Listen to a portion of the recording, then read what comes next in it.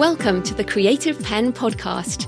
I'm Joanna Penn, thriller author and creative entrepreneur, bringing you interviews, inspiration and information on writing, publishing options and marketing ideas for your book. You can find the episode show notes, your free author blueprint and lots more information at thecreativepen.com, and that's pen with a double N. And here's the show. Hello creatives, I'm Joanna Penn, and this is episode number 660 of the podcast, and it is Thursday the 8th of December 2022 as I record this. In today's show, I'm talking to Charlene Putney, who is a writer and co-creator of Leica, which is a generative AI writing tool. But the different spin on this one is the ability to train different brains based on different writers. And Charlene wants to create a licensing model, much like the one I postulated in my 2020 book on AI, where a group of authors in a similar genre could band together and create a body of work to fine-tune a model and be recompensed for it. Charlene also talks about focusing on fun and curiosity when playing with these AI tools, and why she's not worried about AI replacing writers and authors, and neither am I. It's all about co-creating and, as ever, building your personal brand and connecting with readers however you choose to write. So that's coming up in the interview section. So Charlene and I actually recorded this before the release of ChatGPT, which you can find at chat.openai.com, which many of you have tried since I talked about it earlier in the week, or a week ago if you are one of my patrons. And lots of you have emailed to say you've tried it and you're loving it, and you like, even if you're not using it for writing, you're doing book descriptions and sales copy and emails for work and other things like that. To add to some of the examples I gave in the previous show, Klaus Moller said, I've been playing around with this amazing tool and have discovered that it works just as well in my native language, Danish, as it does in English. It translates well from English to Danish as well. So if you're not an English speaker, give it a try in your own language. And Mark Dawson said, it's possible that at the Creative Pen is sometimes a little too soon with new technology, wink emoji. But after spending some time with ChatGPT over the weekend, I'm seriously impressed. So if you haven't tried it yet, check it out at chat.openai.com. So coming back to today's show and the interview with Charlene, she talks about how Leica is about fine-tuning models based on a writer's existing body of work, which is definitely a different kind of approach. She talks specifically about avoiding the models that might be trained on works in copyright. And basically all these tools right now, well most of them, are trained on images, text, music, data scraped from parts of the internet, and I guess we'll never know exactly where it got everything from. And there is actually a class action lawsuit right now, as reported in Wired, and I'll link to it in the show notes, because a lot of people have asked me about this. And again, I've talked about this before, and I totally agree with Charlene. And there are many visual artists who want to remove their work from these training models. So this particular lawsuit is about the GitHub Copilot, and it's about code. And it says that that GitHub is infringing copyright because it does not provide attribution when Copilot reproduces open source code covered by a license requiring it. So even though this lawsuit is going to sort of address some of the issues, it certainly won't tackle all of them. The lawsuit's also at an early stage, and the prospects are unclear because none of this stuff has faced legal scrutiny as yet. As ever, technology goes a lot faster than the legal side behind it. And this will definitely come to impact the broader trend of generative AI. But in my mind, the genie is well out the box. And this is also about global technology and global lawsuits. So even if and I don't think this will happen, but even if in the US they said, right, no one is allowed to use these generative AI tools, it all has to stop, then that doesn't prevent other countries from doing it. And I'm pretty sure where we are in the world today, that the US and the EU, even though there are a lot more rules in the EU, will not stop this technology from continuing to move on. So personally, I think AI remixing and generative AI and all the wonderful things we can do with it, similar to the internet, there are always going to be bad actors. There are always going to be bad things we can do with technology. But there are, in my mind, being on the side of the angels and using it to create good things in the world is what we should be doing.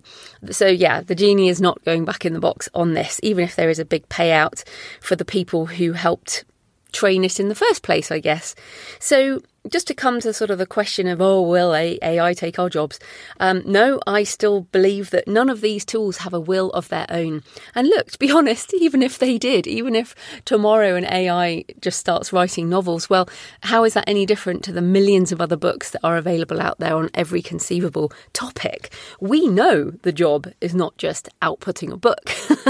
The job is deciding what to write. The job is coming up with ideas. Then it is, yes, writing the words, but then also curating, editing, reaching readers, having a voice, deciding what our focus is going to be of our books and the themes of our writing and all the things that make each individual human creator have a different voice. You and I can both be given the same prompt and we will both write different books. And I believe that's going to be the same with AI as well. It's also very clear that many people do not want to sit around crafting words with these tools or without them. And so those of us with curiosity and creative vision and the patience to work with these tools to create amazing things, we will continue to produce and sell our fantastic work. So I am more excited than ever. I mean, I always say this, but every year something seems to happen and I just get even more excited. And this is no different. So I hope you enjoy the discussion with Charlene because we're both of the sort of techno-positive side of things. So today's show is brought to you by the friendly folks at Written Word Media. Written Word Media knows that marketing your book can be one of the most challenging parts of being an author. That's why they make marketing easy by providing quick, easy and effective ways to promote your books. Written Word is best known for their email promotion sites FreeBooksy, Bargain Booksy and Red Feather Romance.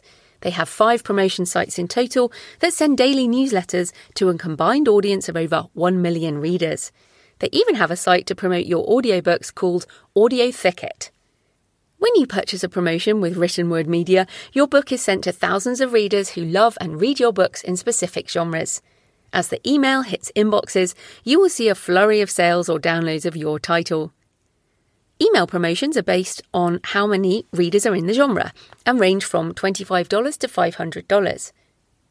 To help you get the most out of your book promotions, Written Word Media recently launched Premium Membership, which gives authors 10% off their book promotions and special access to products and services like the new partnership with Yonder, a premium serial fiction app offering curated stories in every genre.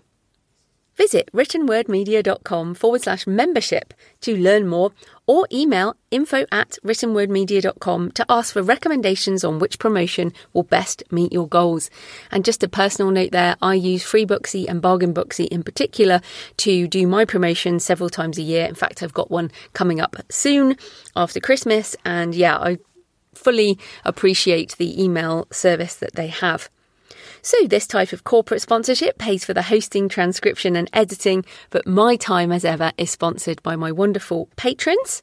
You can support the show on patreon.com/The Creative Pen, and you'll get the extra Q&A audio that I do every month, and you can ask questions about writing craft, publishing, book marketing, making money writing, or indeed any of the futurist stuff. And of course, I know some people don't want to contribute monthly. You can go in and out as you like. And you can also now buy me a coffee at buymeacoffee.com/The Creative Pen. Right, let's get into the interview. Charlene Putney is an award-winning writer, professional speaker and university lecturer. She's also the co-creator of Leica, an AI-powered creativity tool. So welcome to the show, Charlene. Thanks so much, Joanna. It's really great to be here. Thanks for inviting me. Oh, no, I'm excited to talk to you about this. So first up, tell us a bit more about your background at the intersection of creativity and technology. Sure. So I'm quite old now. I'm 42. So I've been around for doing a lot of things for a long time. I started out my career, doing inverted commas here, studying ancient Near Eastern languages in university. And then after that, I wasn't quite sure what to do next, but then they had openings for people to work in Google in Dublin, where I'm from. And I applied there and I worked there for the next almost 5 years. And then from there, I went and worked in Facebook. And weirdly, my ancient Near Eastern languages helped me out a lot because I was able to use those to work on product teams with right to left languages. So I worked in tech there for about, almost 10 years. And then I really wanted to do something a bit more creative with my time. And I had been doing a lot of experimental writing classes and I was writing a little sci-fi novel myself. And so I basically left Facebook to just devote myself for a few months to writing. And after those few months had gone and I realized that I still needed to earn money and pay the rent, I started trying to figure out how I could actually use my writing to do that. And that's how I got into writing for video games. So after a few small kind of projects in and around Dublin, I ended up working for Larian Studios on much bigger games, big role-playing games like Divinity Original Sin 2 and Baldur's Gate 3. And from there, I started speaking at different games events all around the world. And one of them was here in Copenhagen, where I live now. And there I met Martin Piekelmeier, who's my partner on Leica and my partner in life. And together we've basically been just making wild experiments with writing ever since. So yeah, that's where I am. That's awesome. And just to say, I'm older than you, so I'm 47. Oh, nice. I never meet people older than me. It's great. But also, my degree is in theology. And so I did ancient Greek and studied Israel before the exile and sort of so ancient Near Eastern stuff. And I started out doing Arabic. So I kind of feel like we have quite a lot in common in our our background is not computer science, right? And I think this is so important. Well, let me then ask you that question. So how does you've got an arts background. How does your arts background help you in this technological world full of people who do computer science? That's a really good question. So in my undergrad, I also did philosophy. And I think that part of what has helped me a lot, like in all of the tech world and also in the games industry, and now also coming into the AI industry where I've been for the last year or so, is this feeling of it's okay to stop and slow down and think about things before rushing into solutions. I've kind of always been the person in the room who's going, okay, wait a minute, let's just think about this other part first before we implement something. And I'm sure you can see like now, especially like with the ongoing downfall of Twitter that we're all witnessing every day, that is something that is not super common in the tech world. So I feel like that's one of the things that arts has helped me to bring into my career. Yes, well, we're recording this in the middle of November 2022. So by the time people listen to this, we don't know what might have happened to Twitter. But yeah, it's interesting. Well, just staying on the creativity side. So I feel pretty enmeshed in the AI space as well. And I often feel like there aren't enough. When I say creative, I mean, obviously coding is very creative. So there are lots coding creative people in the room, but there aren't so many, let's say, artists. So you mentioned writing a science fiction novel, and I feel like there's the visual art at the moment is obviously really interesting with AI, but this sense of, are we missing artists and arts people in this tech space, and how can people get involved when they feel like it's just too techy? Yeah, I think that's a really nice point, Joanna. So actually, like when we started making like it was kind of coming from that place of my partner is a programmer, like he has a computer science degree. And so when we would make our experiments, like he would set up all these notebooks for me in Jupyter and Collaboratory, and he would write code programs for me to mess around with, and then I'd be able to work with them because I don't have a coding background.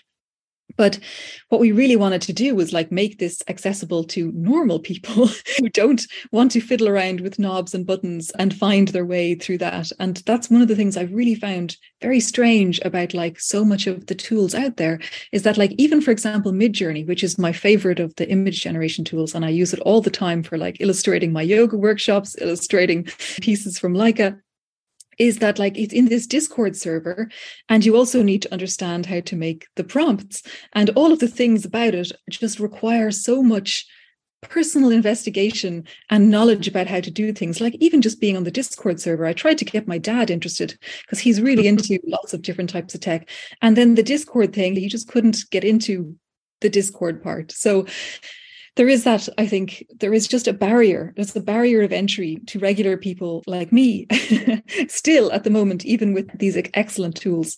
So yeah, I hope that becomes more And I'm sure it will, because every tool, when it comes out first, it's always the early adopters need to jump through a few hoops, and then people make it more accessible for the next ones who come along. Yeah, I totally agree with you. And I mean, what's so funny is I had gone on to Discord for various blockchain things, and I just hated it. And I was like, I'm not even going to use Discord. I'm just not going to go there. And then Midjourney, I was like, I need to have a look at Midjourney. And now I'm in it every single day. Yeah. I'm like, I will get over this problem with myself and Discord in order to use the tool. But I mean, it is a really interesting time. But let's talk about Leica. Can you explain what is Leica and why did you decide to create it? Sure. So it's basically an AI-powered creativity tool for writers. It's specifically for like serious writers, we would say. So like professional writers, really serious hobbyist writers, people who have a chunk of writing already behind them, basically, like who already have their own voice and their own way of writing. And the way it came about was actually over the pandemic, myself and my partner would be sitting around the table together, like, because we'd both be at home from work, working from home. And so we had a lot more time together to talk about our experiments and think about what we wanted to do next. And we made tons of experiments using GPT-2, using Google Collaboratory. And then we started thinking, wouldn't it be so nice to show other writers how to do this?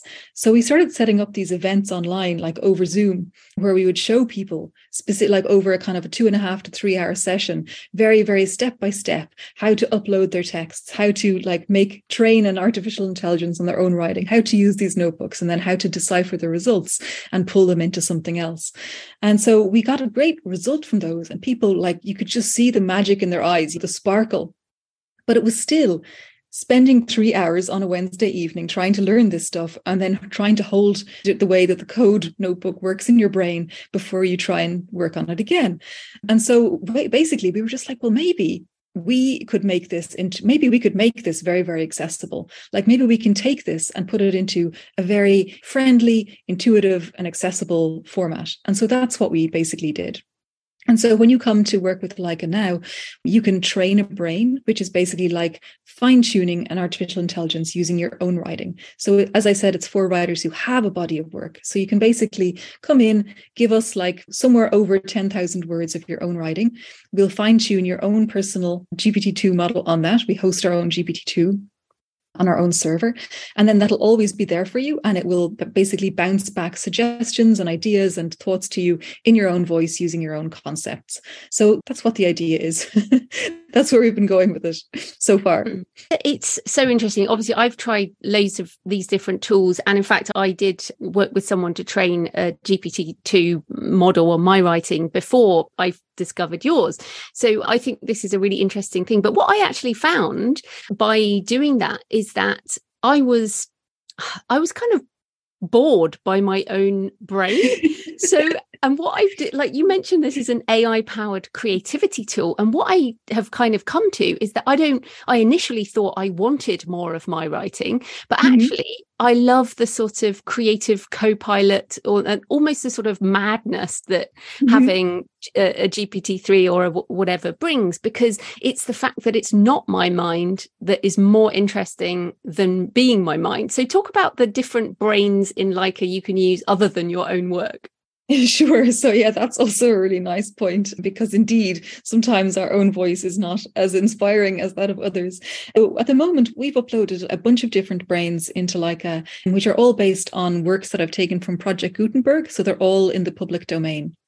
So we have, like, for example, Bram Stoker's Dracula, Mary Shelley's Frankenstein. We have Kafka, Dostoevsky, Jane Austen, and you can basically use all of these. But our best one is Marcus Aurelius by far. He is just so good. No matter what you do with Marcus, he gives you a great answer. So I'm kind of obsessed with that. I will use my own brain, but then I will always find out what Marcus has to say about the same thing, and sometimes take that instead, because he's my favorite writing partner now. So yes, we found that, like, we do a lot of live events at the moment. So like we were just at the Royal Danish Academy the other night, and we were at the Adventure X conference in the London last weekend. And when we're at these events, we basically do a live demo where we use lots of different brains to kind of create a story or create a thing. Or like for Adventure X, we made the 5 rules of writing with Leica, and which you can see on our Write with Leica Twitter account. But basically, there's so much joy in the audience, so much joy in the moment of like bouncing between different brains and like starting one sentence with the mind of Robespierre and then finishing it up with H.P. Lovecraft. It's wild. And actually, another thing we've been doing is making combination brains. So myself and my partner are actually writing a little book at the moment together on a brain that we've made that's a combination of Jane Austen, H.P. Lovecraft, and a lot of really crappy free cryptocurrency ebooks. And we're making this like cosmic horror marriage plot about demons on the blockchain. And I think it's going to be great. That sounds awesome. I'm definitely interested in that. I always have demons in stuff I write. So there's a few things to come back on there. So you talked there about joy. We're both giggling away here. You've talked about magic and sparkle and wild. And these are all words that make this sound amazing. And having used many of these models, I spend a lot of time being amazed and finding it super brilliant. But most writers are just scared and rejecting this out of hand. And I've had I'm sure you have too, but quite a lot of sort of personal attacks and comments and emails that say, why are you talking about this? This is going to destroy writers and all of this. So what do you say to people who are scared about it? How should people approach these tools? So yeah, another great question, Joanna. And the funny thing is, I don't get much vitriol actually at the moment. Fingers crossed it doesn't start. Yeah, you might now coming on this show. But I suppose I find that if a writer spends any amount of time writing with artificial intelligence, it's very, very clear, very, very quickly how much the human soul and creativity and spark is needed to kind of corral the thoughts together and pull the pieces into a beautiful tapestry that the world will see as good writing. That without you, the writer, pulling something into it and taking it together, it isn't anything. And it never is. And I don't think it ever will be. I mean, maybe I'll be wrong. Maybe there'll be amazing AI poets in 50 or 100 years. But I feel like as soon as you start working with it, you start to see it's a paintbrush. It's a tool. It's like when we moved from writing with a pen to writing with a typewriter. It's like when we moved from writing with a typewriter to writing in Google Docs. And now here we have this thing to bounce off. So I suppose my experience is that, like, I used to work in a very big writer's room. There was 7 of us. We all worked in the same Google Docs. We wrote over each other. We added comments to each other. We struck out each other's lines and put in new ones. And it was just this constant, like, hive mind way of working. And then when I left the writer's room, when I moved here to Copenhagen and was back writing by myself again, I was completely confronted with that fear of the blank page that honestly I hadn't really ever experienced before to the same degree, because I completely missed having somebody to bounce off. And for me, that's what AI writing tools are. All of them is like, they're not replacing me. They're not replacing anything. What they are just doing is giving me something to bounce off. So I can be like, oh, yes, more like this. Or, oh, no, I don't like that at all. But even that's giving me a new direction to go in.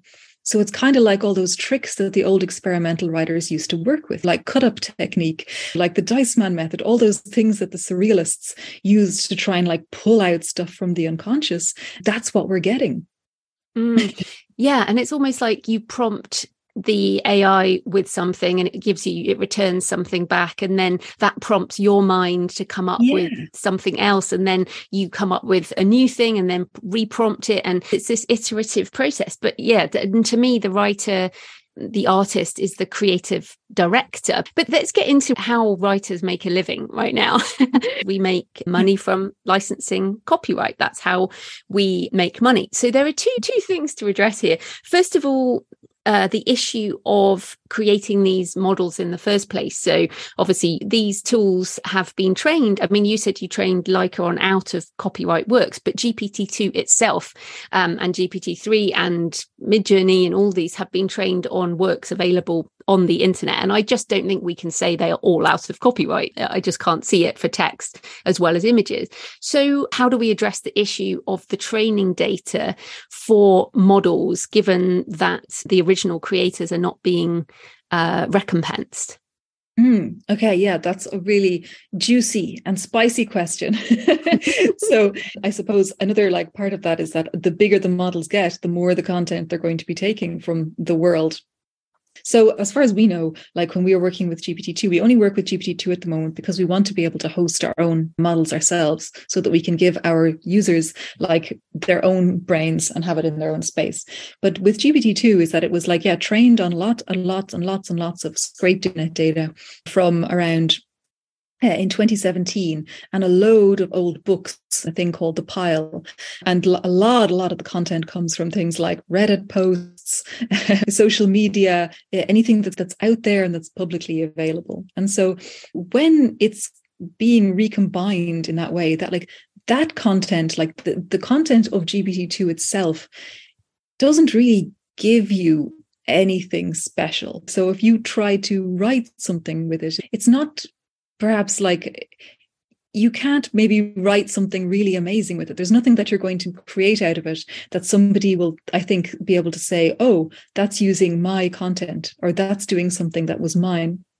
Whereas when you fine tune the work, then it is like honing. So I like to think of it that like GPT-2 is basically the grammar. It's like, it knows where the words go. It knows how a sentence is constructed. It knows what the shape of a sentence or a phrase should be. And then we're like filtering that through a particular writer's voice. And like, we're very, very interested in following the law and not in any way interested in being any kind of a proto case for the new laws that are definitely going to be coming in the next few years around AI and copyright.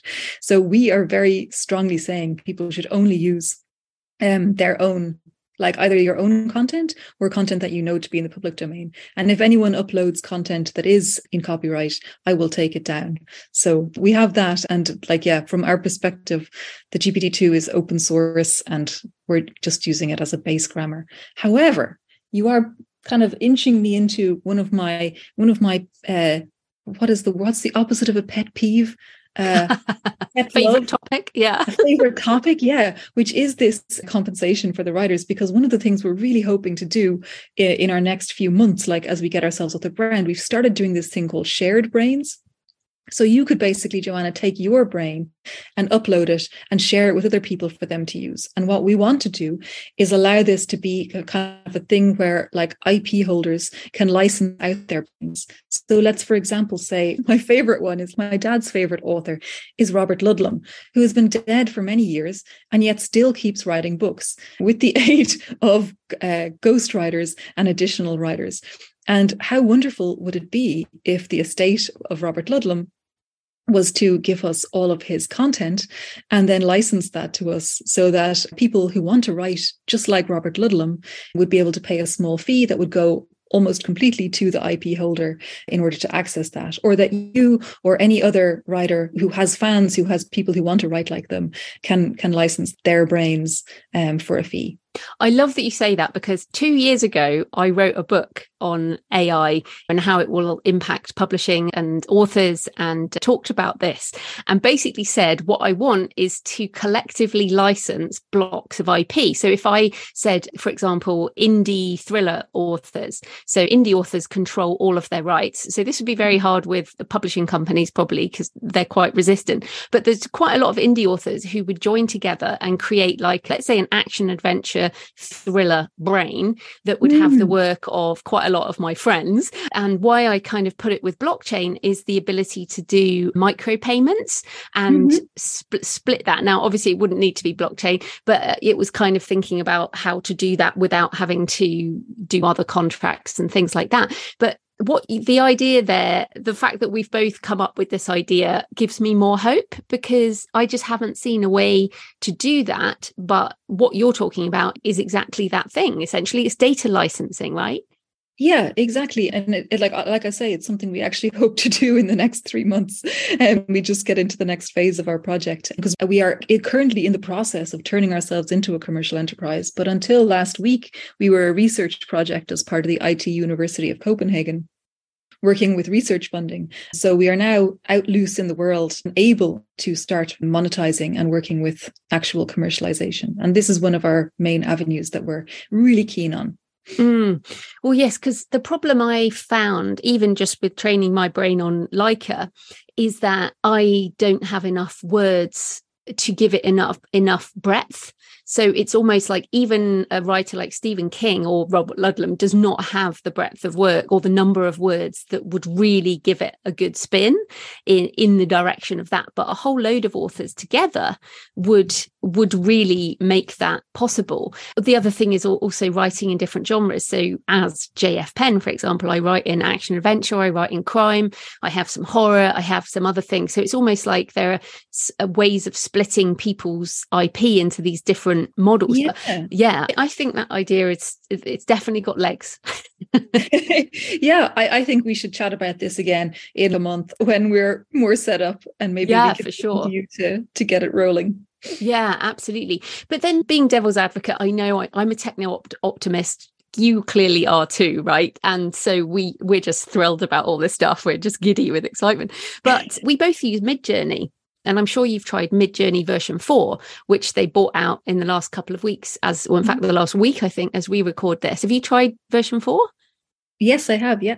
Yeah. So I found with the same prompt on version 3 on Midjourney and version 4, it was a step change. Like the ability of the AI to understand my prompt was just incredible. And so I feel like that is very interesting, given that you're using GPT-2. GPT-3, I did find a step change from GPT-2, and now we're hearing rumors of GPT-4, which should be coming in the next few months. So given that, I mean, I want Leica and other tools to be as good as they can be. So I want it to be better and better. But again, then we come back to the issue of the training data. I mean, even you and I both using Midjourney, and the training data is very clearly in copyright. So absolutely. I don't know. It's really hard. What I don't want to do is legislate these tools out of existence, because you can't. They'll just go to an area where they can flourish. But yeah, I mean, how do we resolve this? I mean, obviously we can't come up with a decision, but it's difficult, right? It is difficult. And as a person who's trying to set up a business, I'm very, very keen on us never breaking the law. And as a writer, I'm very keen on figuring out how we can compensate writers and how we can make sure that people are able to get something out of their work. But as a kind of humanoid on this tiny rock hurtling through space and time with only a certain amount of years to live, I just have this absolute feeling of let's go, let's keep rolling, bigger, better, faster, stronger. And I keep coming back to this feeling about the kind of work that is being replaced by AI, or the kind of things that are going away. It kind of makes me feel something about the people who put on horseshoes in the early 1900s, kind of complaining about the car or something like that. Like, there's a giant world out there that we can explore, and we, as the early adopters, can perhaps exploit and be a part of, and figure out new ways of making new kinds of money or new ways of making a living.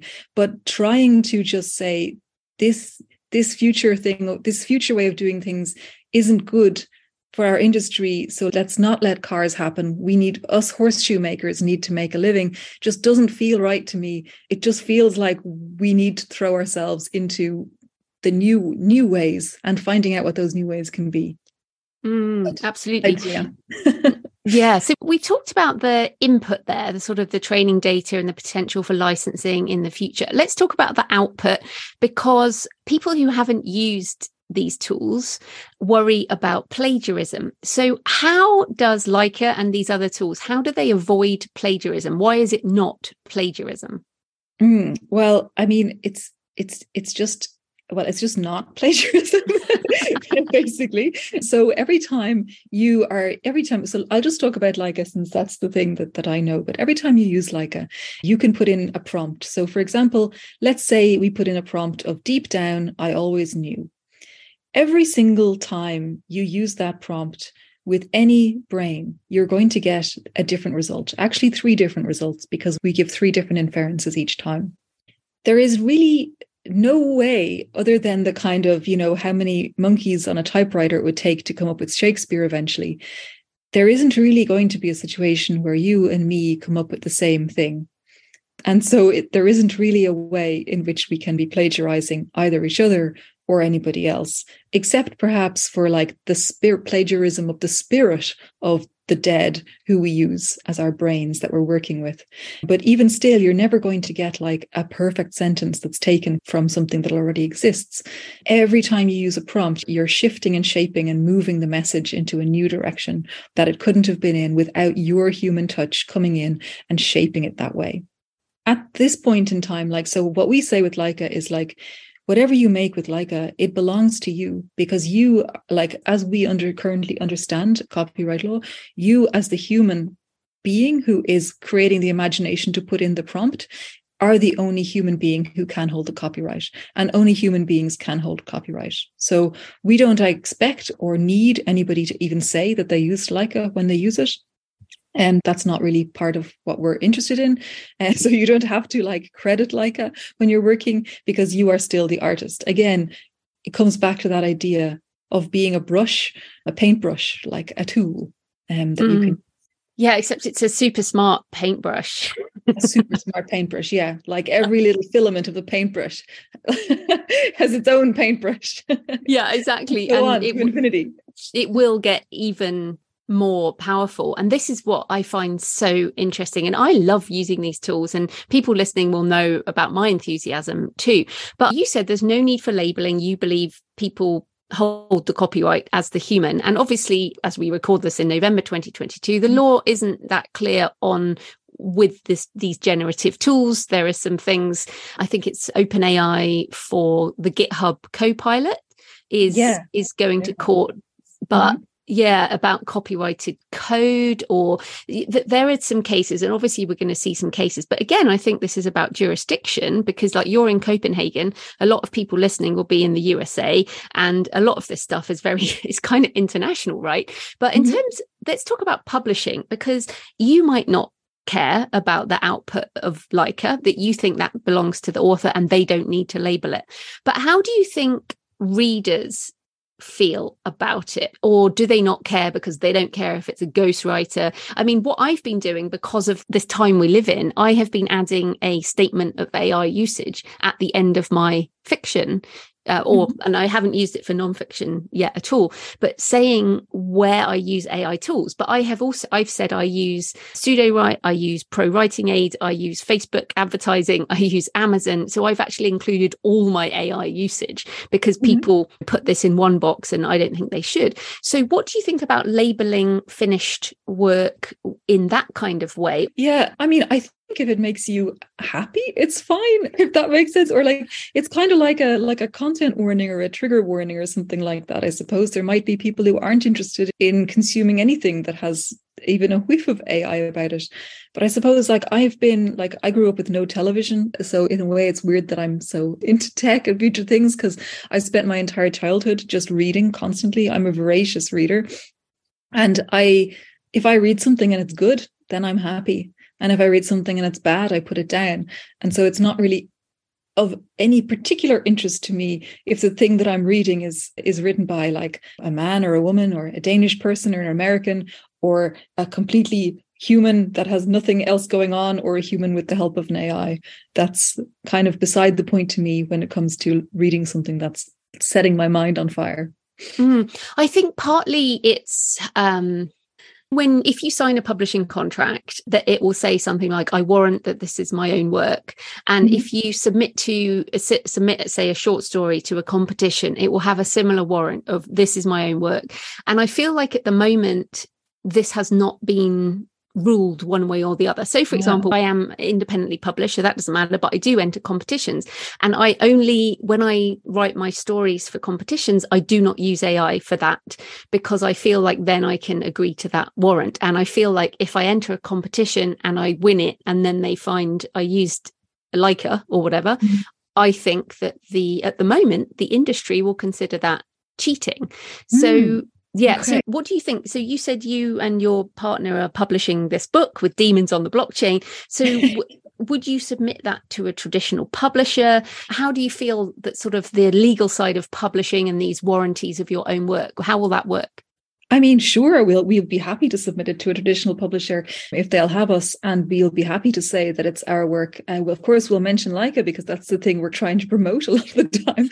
But I suppose there's this thing where at least for me, it doesn't feel like cheating because it's actually really hard work to make the content into something that shapes around a human thought. So when we have all of our users, after they've been with us for a few weeks, we send them a questionnaire and we ask them a bunch of questions.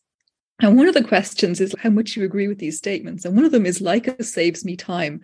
And literally nobody thinks Leica saves them time because it doesn't. But then 100% of people say Leica is fun. And like 95% say Leica makes me feel creative. And that's kind of where the space is, I think. It's that you're in this playground, you're sketching, making something, but you have to pull it together. If you imagine like a bunch of puppies running around in a room, like trying to corral them into the playpen is kind of what it feels like some of the times when you're trying to write with Leica, because you're the one who has to keep track of where the characters are, what's happening, what's going on in the plot, where things are going to go, what is the amazing theme or message or thing you're trying to get through. And what Leica is giving you is some snappy phrases, some interesting suggestions, and some rabbit holes that you might jump down. And then you jump down those rabbit holes and, oh my God, you've just spent half an hour writing a poem instead of continuing with the plot that you're supposed to be on. So in my stance, and I'm pretty sure my partner's stance as well, and in fact the stance of our kind of copyright policy that we have at the moment, is that whatever you make with this is yours because you actually made it. You really made it. You squeezed the blood from the stone and got something beautiful out of it. So Yeah, I mean, again, when I first started getting into this, it was 2016 when AlphaGo beat Lee Sedol at the game of Go. That's when I started getting into creativity and AI, because they said that one of the moves was creative, and it's changed the way the game of Go is played. And that's when I started to get into this. So that's 6 years ago since we're speaking now in 2022. And I think some of my questions are probably still related to how things were a few years ago. And we're early adopters on this. Many of my audience have not even tried a text generative tool. So I feel like some of the questions that you and I might take for granted are things that the traditional publishing industry hasn't even started considering yet. Like, I really don't think that they understand it. But one of the things I am postulating is, if you think about who has the most training data, it is a traditional publisher. So if, a particular imprint who has been specializing in science fiction or romance or whatever for the last 100 years, or let's say even 20 years, and they've got all that content, they could train a brain and they could then pay creatives to do it. But as you say, that's not possible right now because it's still quite a lot of work to use the tools. But where do you think it's going to go? Because I feel like things are moving very, very fast. Yeah, things are moving super fast. And I mean, I do think it's going to go into that space. I mean, I hope that we're going to be able to be part of the start of that side of the monetization of things. But I definitely think it's going to go that place. And I think some of the interesting conundrums that are going to come out there is like when a publisher owns a work, they might start making brains, like artificial intelligence brains based on the work. And the writer might not be interested in that at all, or might not want that to happen, but might not have much of a say. There could be all kinds of situations where these things are happening, or where people are using it on the sly. Or, for example, I mean, obviously, we are people who care very much about sticking to the law and only using public domain works or works that you've written yourself. But there's nothing stopping anybody from going and ripping the ebooks of the top 50 science fiction bestsellers and going and making a Google Collaboratory notebook and training GPT-2 on that, and then writing with it. There is nothing stopping them except for time and patience and energy. But there is a lot of capability out there for bad actors and good actors. And I think where we're really going to see things happen over the next few years is once the laws start getting crystallized around particular cases. And God forbid that we are part of any of those.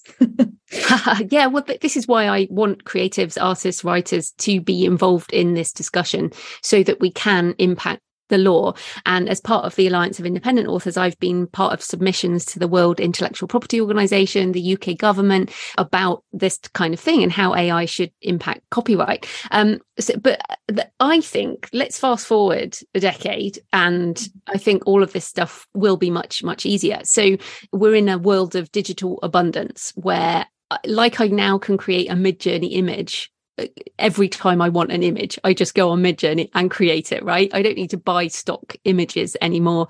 It's possible that creating fiction or books will be the same. And therefore, I think that it's about building your personal brand and building your relationship with your readers and making sure your voice is strong and writing what you love to write, whether it's with an AI tool or not. And so the future will be about creation, but also curation, and about building a sort of brand where people still want to buy your books instead of AI, whatever author AI is. So what do you think? I mean, is that clearly digital abundance is the future, right? Yeah, absolutely. And I think that personal branding thing is key. And I think we've already seen that happen over the last few years with publishing, like even just with Twitter, the kind of amount of literary Twitter over the last 10 years has just been huge, and how much it's necessary as a writer to be out there and to have a website and to be talking all the time with people. It's part of the job now. And I think it's just going to keep being how it is. I suppose I personally just don't really see, I suppose it's maybe the kind of writing that I like, or the kind of things that I enjoy. Like I really like very like experimental and very weird fiction. And I suppose that although it might seem like AI is best placed to make more of that and to make it the way I like it, I just don't really believe that it's going to feel like that, because all of the works that I really love feel like a conversation between me and the writer, like feel like they've touched something in me that's also in them, this resonance between souls. So I'm just not sure that I believe that like that AI will ever replace the kind of writing that I like, but maybe it can replace some kinds of writing. Such interesting times. So where, if people want to try Leica, where can they find it? So you can just go to w.writewithleica.com, and there's a big button on the front of the page, and it's Leica, Laika, like the space dog.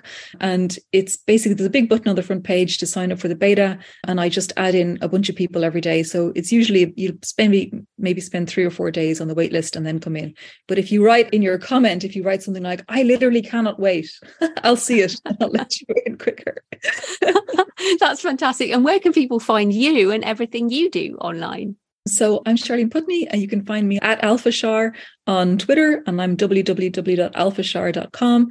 And you can always also write me an email. I'm charlene.putney@gmail.com. Always happy to get emails, and I usually respond to them on Fridays. I'm a bit of an email Luddite that way. Brilliant. Well, thanks so much for your time, Charlene. That was great.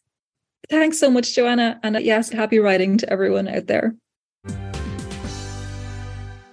So I hope you enjoyed the discussion with Charlene, and I'd love to know what you think, especially since ChatGPT has turbocharged the potential of generative AI for writers in the last week. So I expect many of you will actually be trying some of this AI stuff for the first time. If you like the idea of fine-tuning a model with text like a Leica brain, let me know as well. Please leave a comment on the show notes or the YouTube channel, or tweet me at The Creative Pen with a double N, or email me, joanna@thecreativepen.com. So on Monday, I have an interview with first-time author Barnaby Jameson, who is a barrister here in the UK, a King's Counsel, specialising in anti-terrorism, and he's just released his first historical novel. Now, Barnaby is very well connected in the literary world, and he could have done a traditional publishing deal, but decided to go indie. And he talks about what he learned, what he will do better next time, what he spent money on, and what was worth it. And in my survey, lots of people wanted to know more about the experience of self-publishing for the first time. So hopefully you'll find it useful. Happy writing, and I'll see you next time. Thanks for listening today. I hope you found it helpful. You might also like the backlist episodes and show notes, available at thecreativepen.com/podcast. You can also get your free author blueprint at thecreativepen.com/blueprint. If you'd like to connect, you can tweet me at The Creative Pen or find me on Facebook at The Creative Pen. See you next time.